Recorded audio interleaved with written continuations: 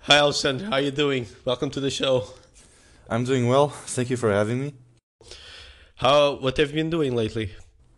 Well, lately I've been working on a web development agency, which is the one I'm working in like it's been about a year now. And yeah, it's based in Lisbon, where I'm living currently, and it's been going pretty good. So, what tech are you working on? I'm using a PHP development framework called Laravel. It's a web development framework, MVC, and it's one of my favorites to work with, to be honest. And in my opinion, one of the best PHP frameworks, if not the best, for rapid prototyping and small to medium-sized applications. That's what I'm using. Also, Vue.js for front-end JavaScript, and yeah, also database. That's pretty much all the tech stacks I'm dealing with. Okay, nice. What makes Laravel so special and such a pleasure to work with? It's because it's been built from the ground up with developer happiness in mind. And it's something that really shines through once you start tackling some problems in which you would waste like hours in any other framework or pure PHP or in any language in general. And it seems to have the right tools tailored to make you write less boilerplate and in general find elegant solutions, and it doesn't work against you or with you, it works for you in a way. While some might criticize it, I think that in its due place it's a pretty good philosophy to have, and I enjoy working with it a lot. Nice. Do you think it's hard to get into? In Laravel, no, I think it's probably the easiest of all the PHP frameworks out there, and that's what makes it great as well. So you'd say there's a great balance between complexity and uh, developer happiness, like you mentioned. Yeah. It doesn't sacrifice complexity or power for developer happiness. That's for sure. But the things it can make better and more pleasant to work with, it definitely does. And it's all pluggable anyway. So if you need to scale your application and find that Laravel is impeding you, you can switch some component and you keep building your application the same way you were as you were before. Nice, nice. Seems really good. Do you know any pitfalls? Some things that you don't appreciate as much? So far, I haven't had any, because as I said, it's as with any other composer-based PHP framework, all the components are pluggable. But yeah, so far I haven't gone through any shortcomings or pitfalls that haven't been fixed on next versions or even minor fixes. So yeah, as of now, I have nothing to point. So just a pleasure to work with, you'd say, right? Yeah, especially for someone that's new in the industry, it's very good to work with. Nice. Well, taking that point on, you just a fresh grad with 1 year of experience, and you moved to Lisbon, right? Yeah, You're not original from there. no, no. So how's it been moving to a new city and starting a new job after college? Okay, so I've moved cities before. I've actually lived 6 months in Milan, so that part wasn't strange at all. But the context in which I was moving was obviously different. Having to start working, and dealing with all these new things, paperwork, bureaucracy, your landlord, all these new responsibilities, and I've made the conscious decision of moving out of the town I lived in. Also as a personal growth opportunity, Yeah. and having to adapt to all these things by my own. And it was definitely very positive for me, but also a bit stressful at times, as you would expect. Definitely. Yeah. Did you found it hard to balance all these new responsibilities and having to deal with things you are not used to on top of starting a new job? Well, at first, yeah. At first, I thought I didn't have time to do any of these things, But especially because even though I have worked before, in part time and stuff like that, again, it's a different context. Yeah. So, it's the first time working in the industry. And as many know, it can be very stressful for a beginner. And I mean, 90% of the times it is. If it's not stressful, if it's not being stressful for you to starting to work in IT, I think there's something wrong. and either you're working with a very easy tech or you don't have much to do. And so yeah, that was to be expected. And when that happened, I felt that I didn't have time to do any extra thing other than, working and coming home and thinking about how bad my day was. I don't know. Um, It's but really as hard you to start. adapt, yeah, it is hard to start. But as you adapt and you start getting in the rhythm, and you obviously start getting more experience and having more confidence in what you do, and clearing tasks quicker and just adapting to the whole new job thing and the whole process of uh, beginning in IT and adapting to the new company, your coworkers. You start building that routine in a way. It's never a routine job in IT, but you get what I mean. And then you start, feeling more comfortable in coming home and having to deal with all other things because you have all those 8 hours allocated to work, and as you get used to it, you don't have to think about it the rest of the day, and that's basically the point where I'm at now. Yeah, you start to learn how to deal with that routine, like you mentioned, and maybe relearn how to have a life outside of work, right? True. Yeah, that's pretty much what's happening. Yeah, I wouldn't put it better. Yeah, it can become really overwhelming starting a new job, and That's true. sometimes you forget how to live your life. So, uh, how how different is it be a developer in the real world from what you were expecting as a student? Ooh, that was. I mean, I'm probably not the best person to ask that question because, thanks to you and many others, I've made a point of always trying to know as much as possible about the working world, the how it is in the industry, the real world experience, rather than just being confined to the academic sandbox, so to speak.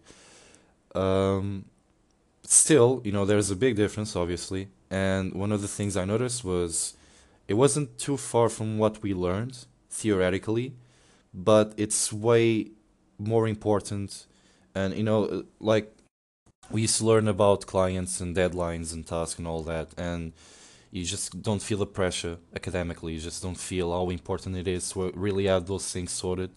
And when I started working, I mean, I think that was the biggest shock was how important those things were. All the processes, keeping the team in sync, reporting your task, what you were doing, and making sure that the client gets the deadlines met. And yeah, and the other thing that I thought was different was um, obviously your errors have bigger consequences. And it doesn't just affect you or your work group or your teacher or your grades. It really affects, it has real world, real life consequences. And the impact is much greater. And you tend to adapt to this by being more careful in what you do. I think that's the beginning of your journey to a real professional developer, is just having to deal with these things and realizing how much of an impact your work really has. So, yeah. Yeah, I agree with you. I think dealing with people and being really careful of how you do your day-to-day job was a big surprise to me. I think I wasn't expecting that part to be as important as it is in reality. hmm So yeah. So some disappointments that you might think of as being a professional developer. That's a good question. I don't know. I thought, as I just said, you realize, how important your job is, and you would think that the natural tendency was to improve yourself and try to make, better things each time, and just learn and improve yourself. And what I've been noticing is that that's really not the case for most developers, and it's a bit disappointing because not everyone has to be passionate about this. For some people, it's just an 8 hour job and that's it. But some of us, I would say most, I'm not sure now, but I would say most really enjoy what we do. And sometimes I don't get that passion as much as I thought I would from my fellow peers. And maybe I built this fantasy in which everyone was constantly striving to improve and helping each other and researching best practices and trying to make the best they can, to be prideful on their own work. Mm-hmm. But I found that that's really not the case, and it was a bit disappointing. But then again, I think it depends a lot on where you work, what company it is, the company culture, and even the people. Obviously, it all comes down to the people you're working with. Yeah, it sometimes is really hard to have to deal with that when people are not as in sync with you and your ideas. So having this passion, it's actually a lot of work, right? Do you find it hard to keep up with the industry and how things change? I thought it would be more difficult than it actually is. I mean, unless you're a JavaScript developer, in which, by the time this podcast is done recording, like 50 more frameworks have come out. Yeah, Uh, but I found out that it's not really that hard because again, I don't have much distractions on my weekdays. I work, I come home. I do have a life outside of work, as I'm relearning, as you said. But you always have like those 1 or 2 hours, and maybe something as quick as reading Reddit as you're taking a break, or coming home and watching a talk of a conference of the tech you use, or just being subscribed to a newsletter, or checking news websites about the framework or the tech or whatever. Sometimes that's pretty much it. That's enough to keep pace. And obviously, whenever you can, just grab the latest thing and maybe tinker a bit with it, or try the new version of your framework, or have a side project. I think that helps a lot. definitely. I've learned that having a side project is just, a little sandbox, which can have, proper consequences or not. Maybe it's something you want to release to the public, maybe it's not, but just having something to work with and just try new things, even if they're not the newest thing, but, if you're learning a new part of the tech stack you're working with, it's really good. So, yeah, I can't say that it's been hard keeping up with the new things, the new trends, because that's pretty much most of what I do when I get home or at work. Sometimes just talking with your coworkers is enough. Cool. And last but not least, how it is to deal with the imposter syndrome that we all have, but especially hits you really hard when you're starting. I've I've had imposter syndrome. I didn't think it was possible now because like I talk with all my colleagues and they really some laugh and they don't think it's possible, but I did have imposter syndrome even when studying. There was this point in which I was in the uncanny valley, the valley of despair of the learning curve, and uh, in the uncanny valley in the sense that it was just creepy. You think you'd know enough, and then all of a sudden there's just no more documentation, there are no more sources, and you have to kind of figure out by yourself the solution to a problem based on just the basics you already have. And then you reach that intermediate level and just one step up, and the whole process repeats again. And yeah, for a time at school, I thought I wasn't good enough to learn what I was learning. I wasn't good enough to become a developer. So when I got my first job, it was even worse. I remember my first project. I'm grateful because you would think that for a junior your first task would be bug fixing or something, but no, my first day was just prepping my machine, and on my second day I had a project fall on my lap, and it was a pretty the project itself wasn't too big, but the context and the client was. So I remember catching my train home the first day I worked on the project, and there was like this big billboard in it, advertising the thing I was working with. So man, that was good in a way because it's the whole um, influencing a lot of people part of our job. But at the same time, I was panicking because it was more important than anything I've ever worked in, and I just didn't feel like I could do it, because I kept constantly thinking that I wasn't good enough for that, and constantly forgetting that it's completely normal and that everyone goes through it, and eventually you learn things that will make you a better developer, and in the future you won't have to face the same problems you have at the beginning. And also writing. I felt that writing helped me a lot. I started a blog on Medium, and basically all my articles are what I would love to have read before and know before I started working. And yeah, I've Can actually you explain a little bit more? Yeah, it's called Road to Mastery. It's on Medium. It's a series, and it basically kind of documents and at the same time uh, advises on what I would have done differently or what I thought was the best way to do something. You know, starting a new job, keeping up with tech, all those things that a junior has to start dealing with. And to use the expression that I wrote, you know, I'm shining the light on the tunnel and just keep constantly looking back and shouting to everyone behind me what's ahead, you know. And one of those posts was actually about dealing with imposter syndrome. I think it was the one in which I talked about my 6 months at the job. I should really write a new blog. I think it was 6 months ago, my last post. I really should write a new post. But yeah, and that's pretty much one of the things that helped me a lot was knowing that I could document my things. Writing really does help by itself, writing, and then having feedback from all those people and saying that my experiences helped them, and having feedback from seniors who which tell me that that's completely normal and that they enjoy looking at my progress as a developer. Yeah, that's something that I can definitely recommend. Even if you don't want to write a blog, maybe just writing by itself, maybe just talking with someone, a developer, a fellow developer that has been there, is supremely helpful. Yeah, I agree with you.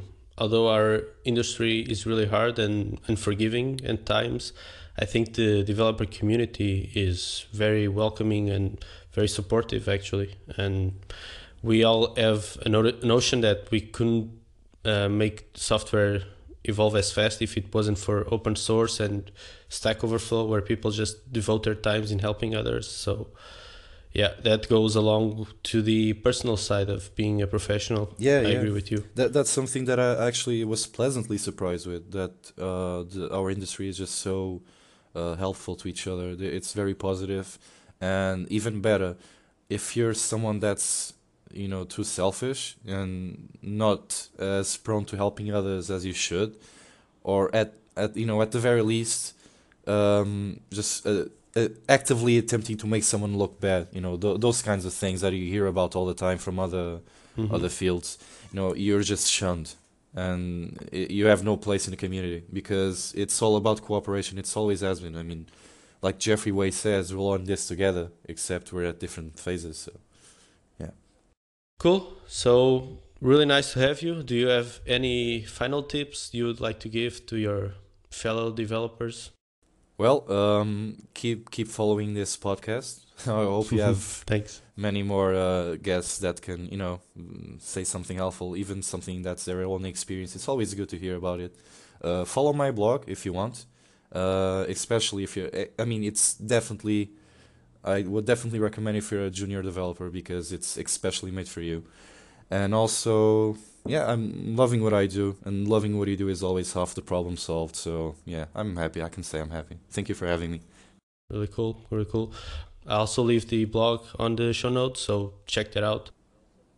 If people want to reach you, where they should do it? Well, you can follow me on Twitter and also Medium. I think there's I got the links there, and my GitHub will have some activities soon, hopefully. So yeah, also be sure to keep an eye on it and contribute if you feel like it. Nice. I'll leave all those links in the show notes, so please check them out. And that's it.